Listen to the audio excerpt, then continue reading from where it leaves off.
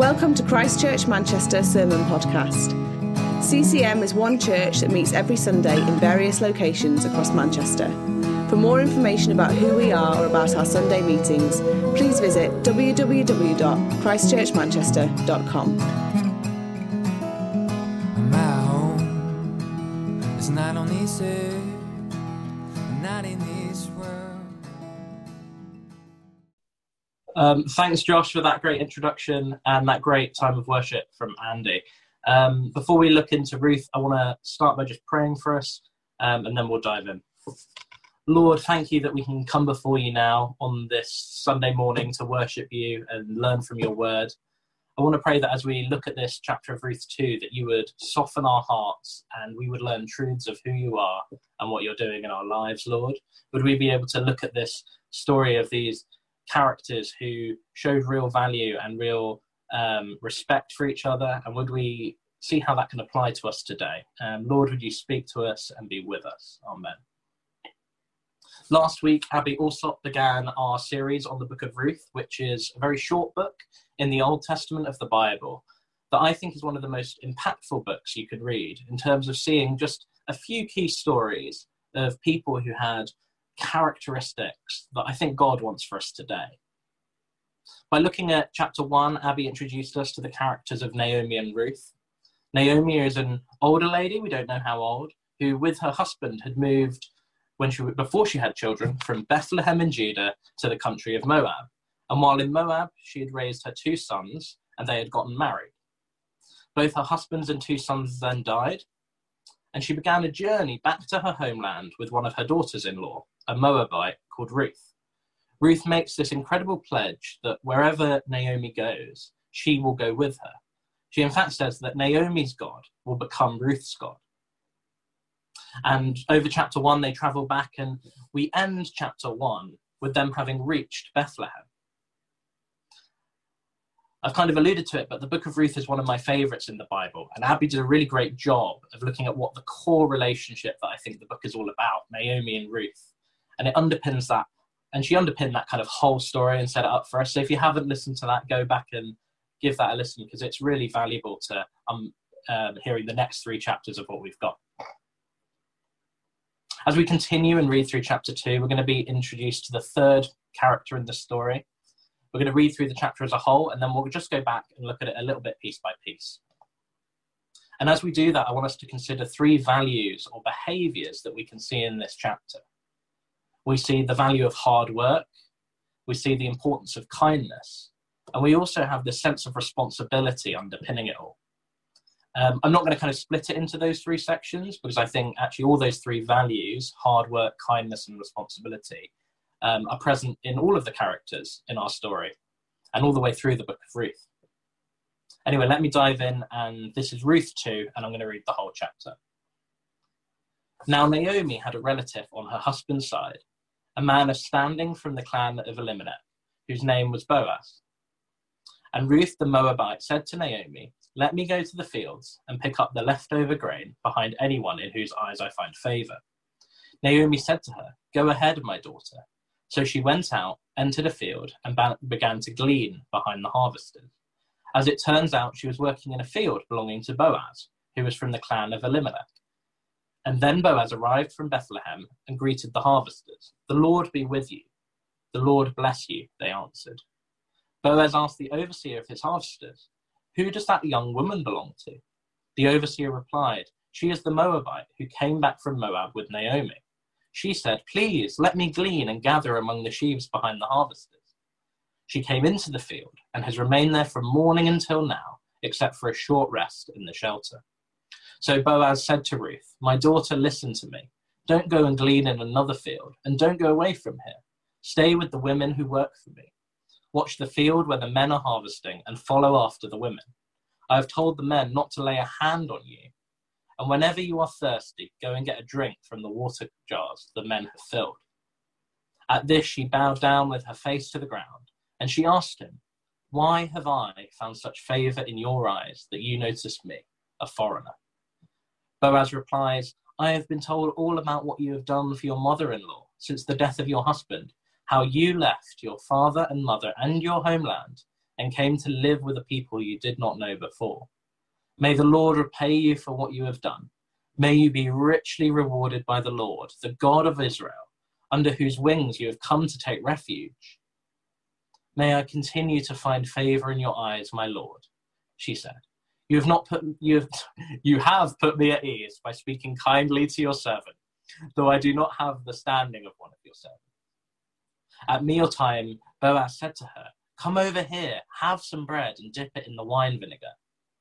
When she sat down with the harvesters, he offered her some roasted grain. She ate all she wanted and had some left over. As she got up to glean, Boaz gave orders to his men. "Let her gather among the sheaves and don't reprimand her.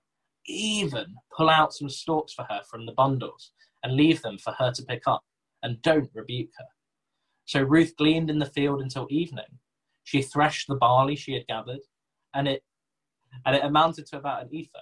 She carried it back to town, and her mother-in-law saw how much she had gathered.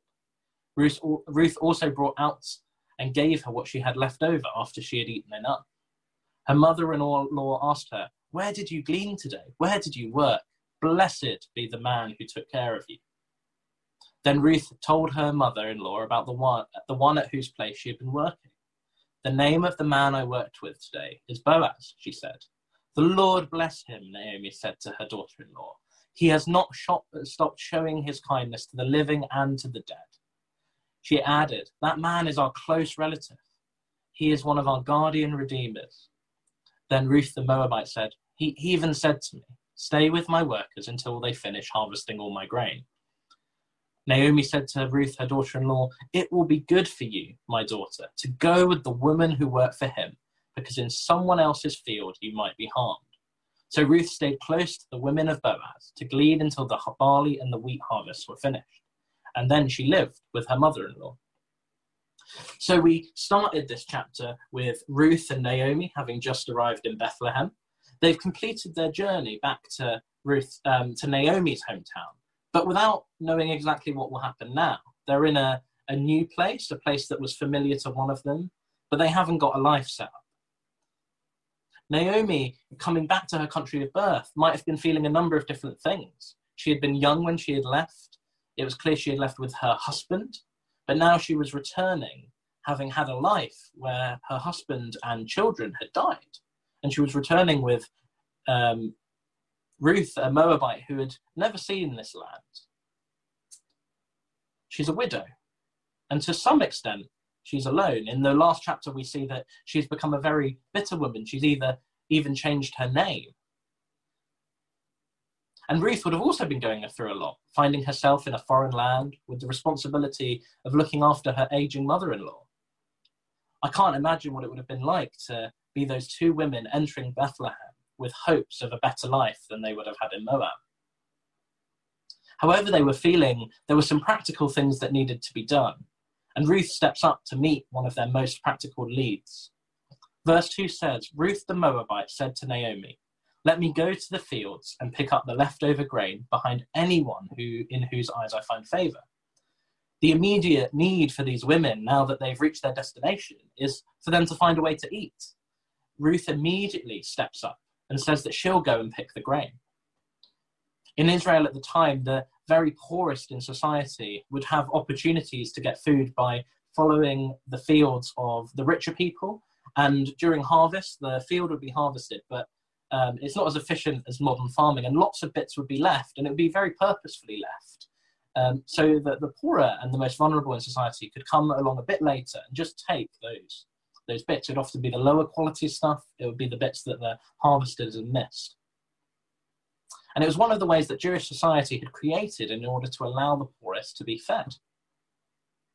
For Ruth, it would have meant a really early start, a long and a difficult day, harvesting in probably quite extreme conditions, pretty hot, with no guarantee that she would get very much. She was very much gathering the last of what was left.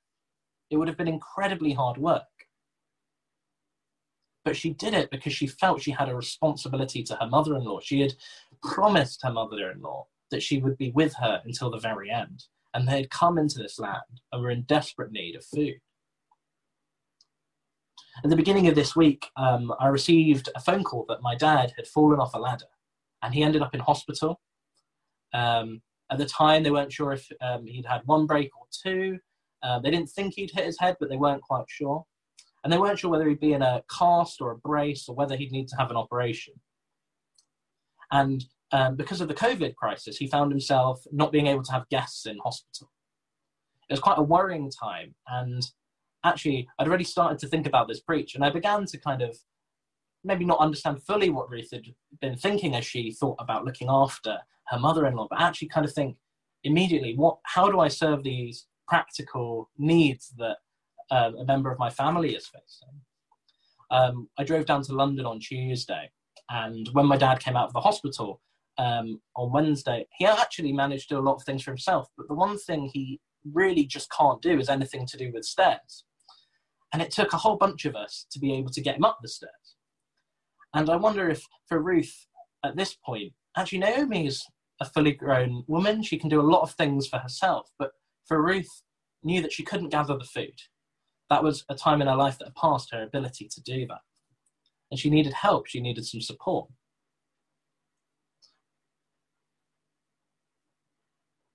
In this story, Ruth is quick to accept that responsibility. She's committed. And she responded to that responsibility by working really hard to provide for her family.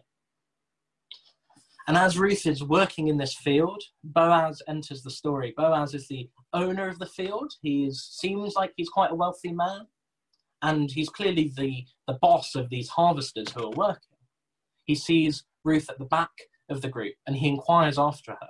He learns who she is and he sees her providing and working hard for her mother-in-law, Naomi. And he responds to that with kindness. Immediately after learning that she's with Naomi and that she'd taken on that responsibility, he offers her food, protection, and friendship. He allows her to collect all the food she can gather and makes clear that she has his protection. They eat together, and he even offers her a blessing. May the Lord repay you for what you have done. May you be richly rewarded by the Lord, the God of Israel, under whose wings you have come to take refuge. I think this is a really incredible little prayer for both Ruth and us today. Here is Boaz, who at the beginning of the day had no idea what Ruth even looked like. It seems that he had heard about Naomi and Ruth coming into town. That's kind of mentioned. But at this point, he's there kind of praying for her and blessing her. He doesn't ask God to help them survive. He asks God that she would be richly blessed, rewarded. It's a bold prayer asking for the abundant blessing of the Lord. In some ways, Boaz himself in later chapters comes to represent the very answer to that prayer that he prayed. Even within this chapter, he shows her kindness to allow her to eat and take as much food as she can. He becomes the rich blessing he's praying for. But even his kindness doesn't negate from Ruth's responsibility or the need to work hard to provide a home for Naomi. After he welcomes her and feeds her, she goes back to working in the field. She has to thresh the grain and carry it back to where Naomi's staying so that she can eat. And we see that when she returns to Naomi with the fruits of her labor, there's this sense of amazement that Naomi has. There's a whole bunch of questions. I don't know if you've ever got home from doing something and a parent or a partner has kind of maybe not known what was happening all day, and they have like a series of questions and you're kind of answering a couple of questions and you're like, this makes perfect sense to me, but I'm not sure, and you just get overwhelmed by these questions.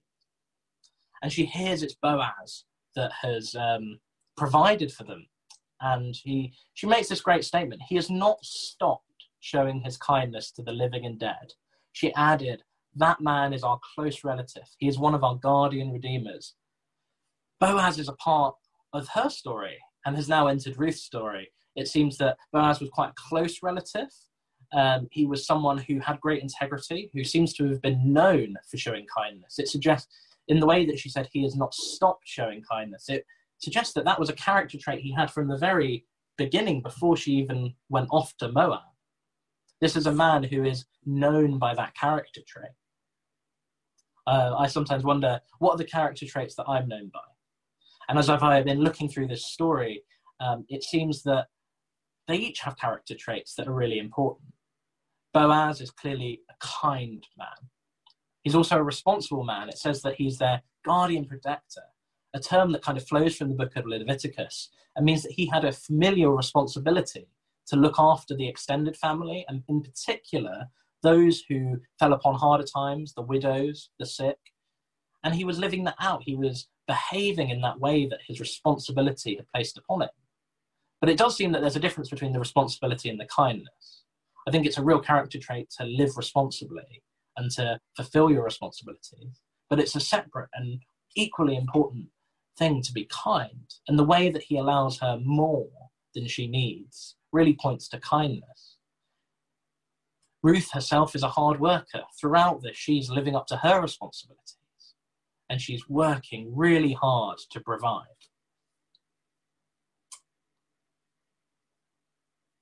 I think a month or so ago, when I last preached, I asked people to think over some of the people that you would normally see when COVID's not happening. So for me, that was I'm a big coffee shop lover, and I spend a lot of time in coffee shops and often talking to the staff. And until 4 months ago, I probably saw certain people every day, not knowing them as friends, but actually having that kind of friendly relationship with them. And I asked everyone to think about who are those people that have suddenly disappeared from your life that maybe aren't family members, people you're getting in touch with, and just praying for them and spend a bit of time just thinking about those people and praying for them. And now I want to ask a different question. What are the character traits in yourself that maybe have fallen a little bit by the wayside during Corona?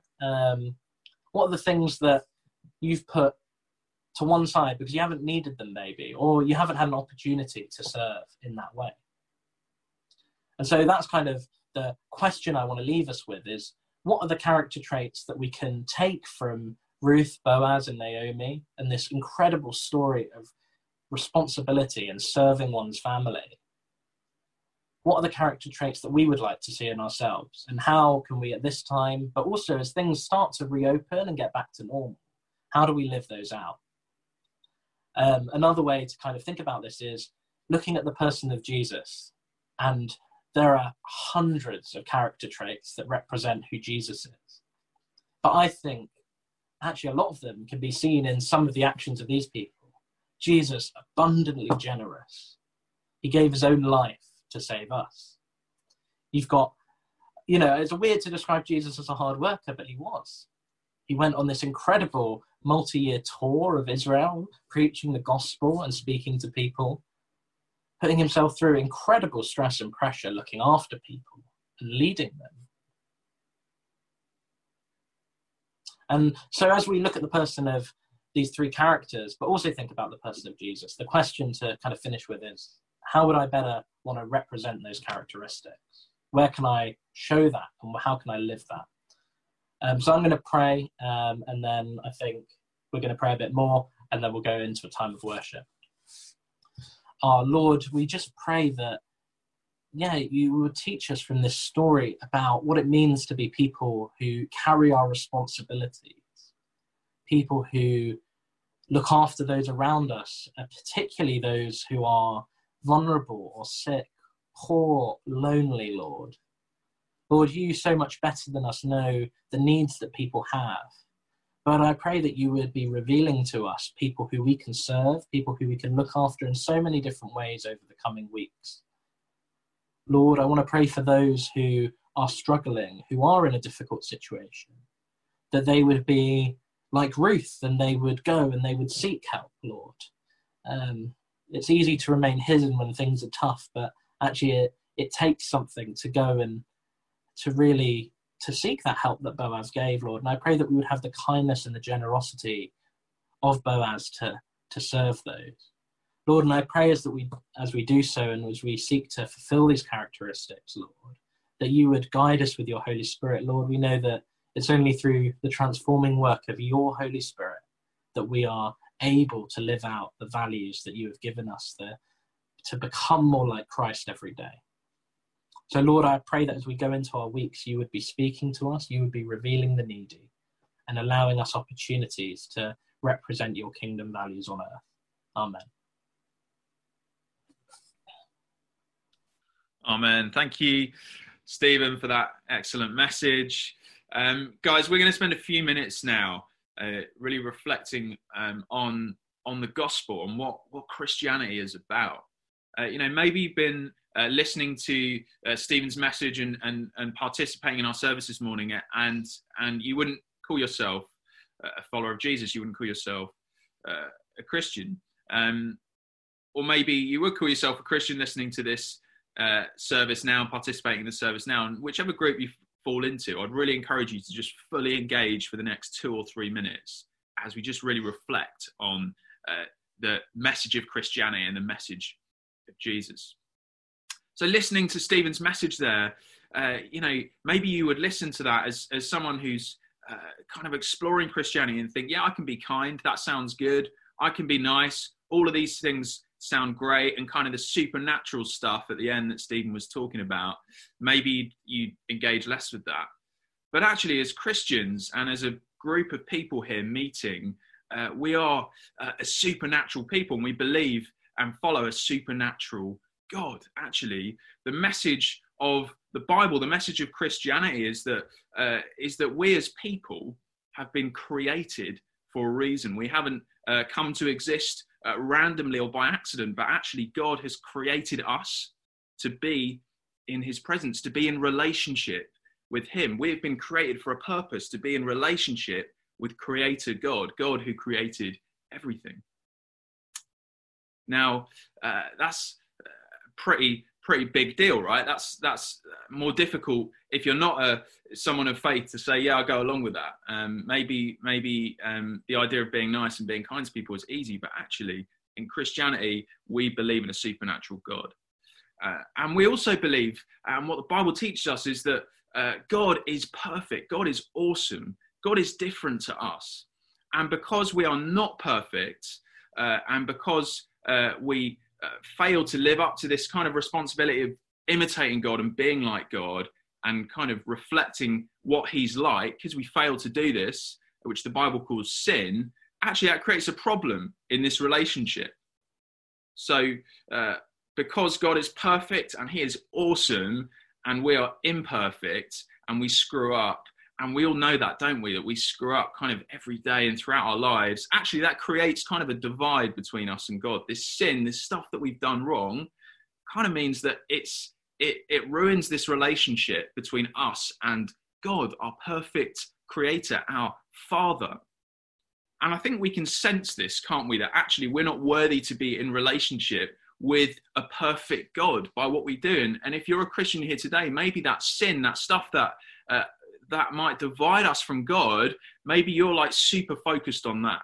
And that is actually kind of really in your consciousness right now. And you're thinking, actually, my relationship with God is broken because of this.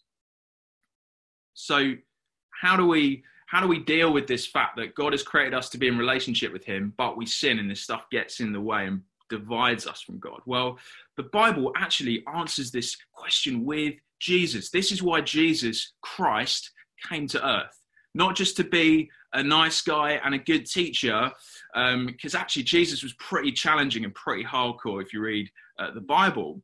Actually, Jesus came to restore this broken relationship between us and God. Jesus came to be the bridge between us and God. Jesus, who is God, who is the Son of the Father, came to earth. And what he did when he died, this wasn't kind of a terrible mistake, but actually this was God's plan. It was the way in which we could be made right with God. And it's the way in which God could be glorified and reveal his grace and his mercy was through Jesus dying to pay the price for this sin, this stuff that we had done wrong that divides us from God. And so if you're a believer today and you're so focused and distracted by your sin, I want to encourage you to remember that the only thing that can make you right with God is Jesus Christ's death, is putting all that sin on Jesus. So I want to encourage you to do that in a moment afresh. And if you're not a believer, I want to say to you, look, we believe that actually Jesus calls us to imitate him and to do good and to be good and to be like him. But primarily, Christianity is about following and believing in a supernatural God who has done a supernatural thing through Jesus dying on the cross and then being resurrected, raising from the dead, appearing to his followers and saying, hey, look, I have power over death. I'm not just a God of this lifetime, but of eternity. And so that is the Jesus, that is the God that we follow as believers. He's a supernatural God, and Jesus is our King and our Saviour. And so in a moment, I'm going to pray and I'm going to hand over to Andy, but I just really want to encourage you, you know, if this is something that you don't believe yet, or you're kind of considering, then do consider it. And I'm going to invite you to close your eyes in a moment and pray with me. And also we have an Alpha course, which you might be interested in. But if you are a believer, I just want to encourage you, just reflect on this afresh, this great thing that Jesus has done. Because for all of us believers, we are totally dependent on Jesus Christ for our righteousness. We all sin daily, we screw up daily, and we have to put that on Jesus and trust that actually he makes us right with God, with the Father. So let me pray for us before I hand over to Andy. Lord God, we thank you that you, God, you are awesome. You are perfect. You created everything. Nothing is happening that is unexpected to you, Lord God. You are awesome.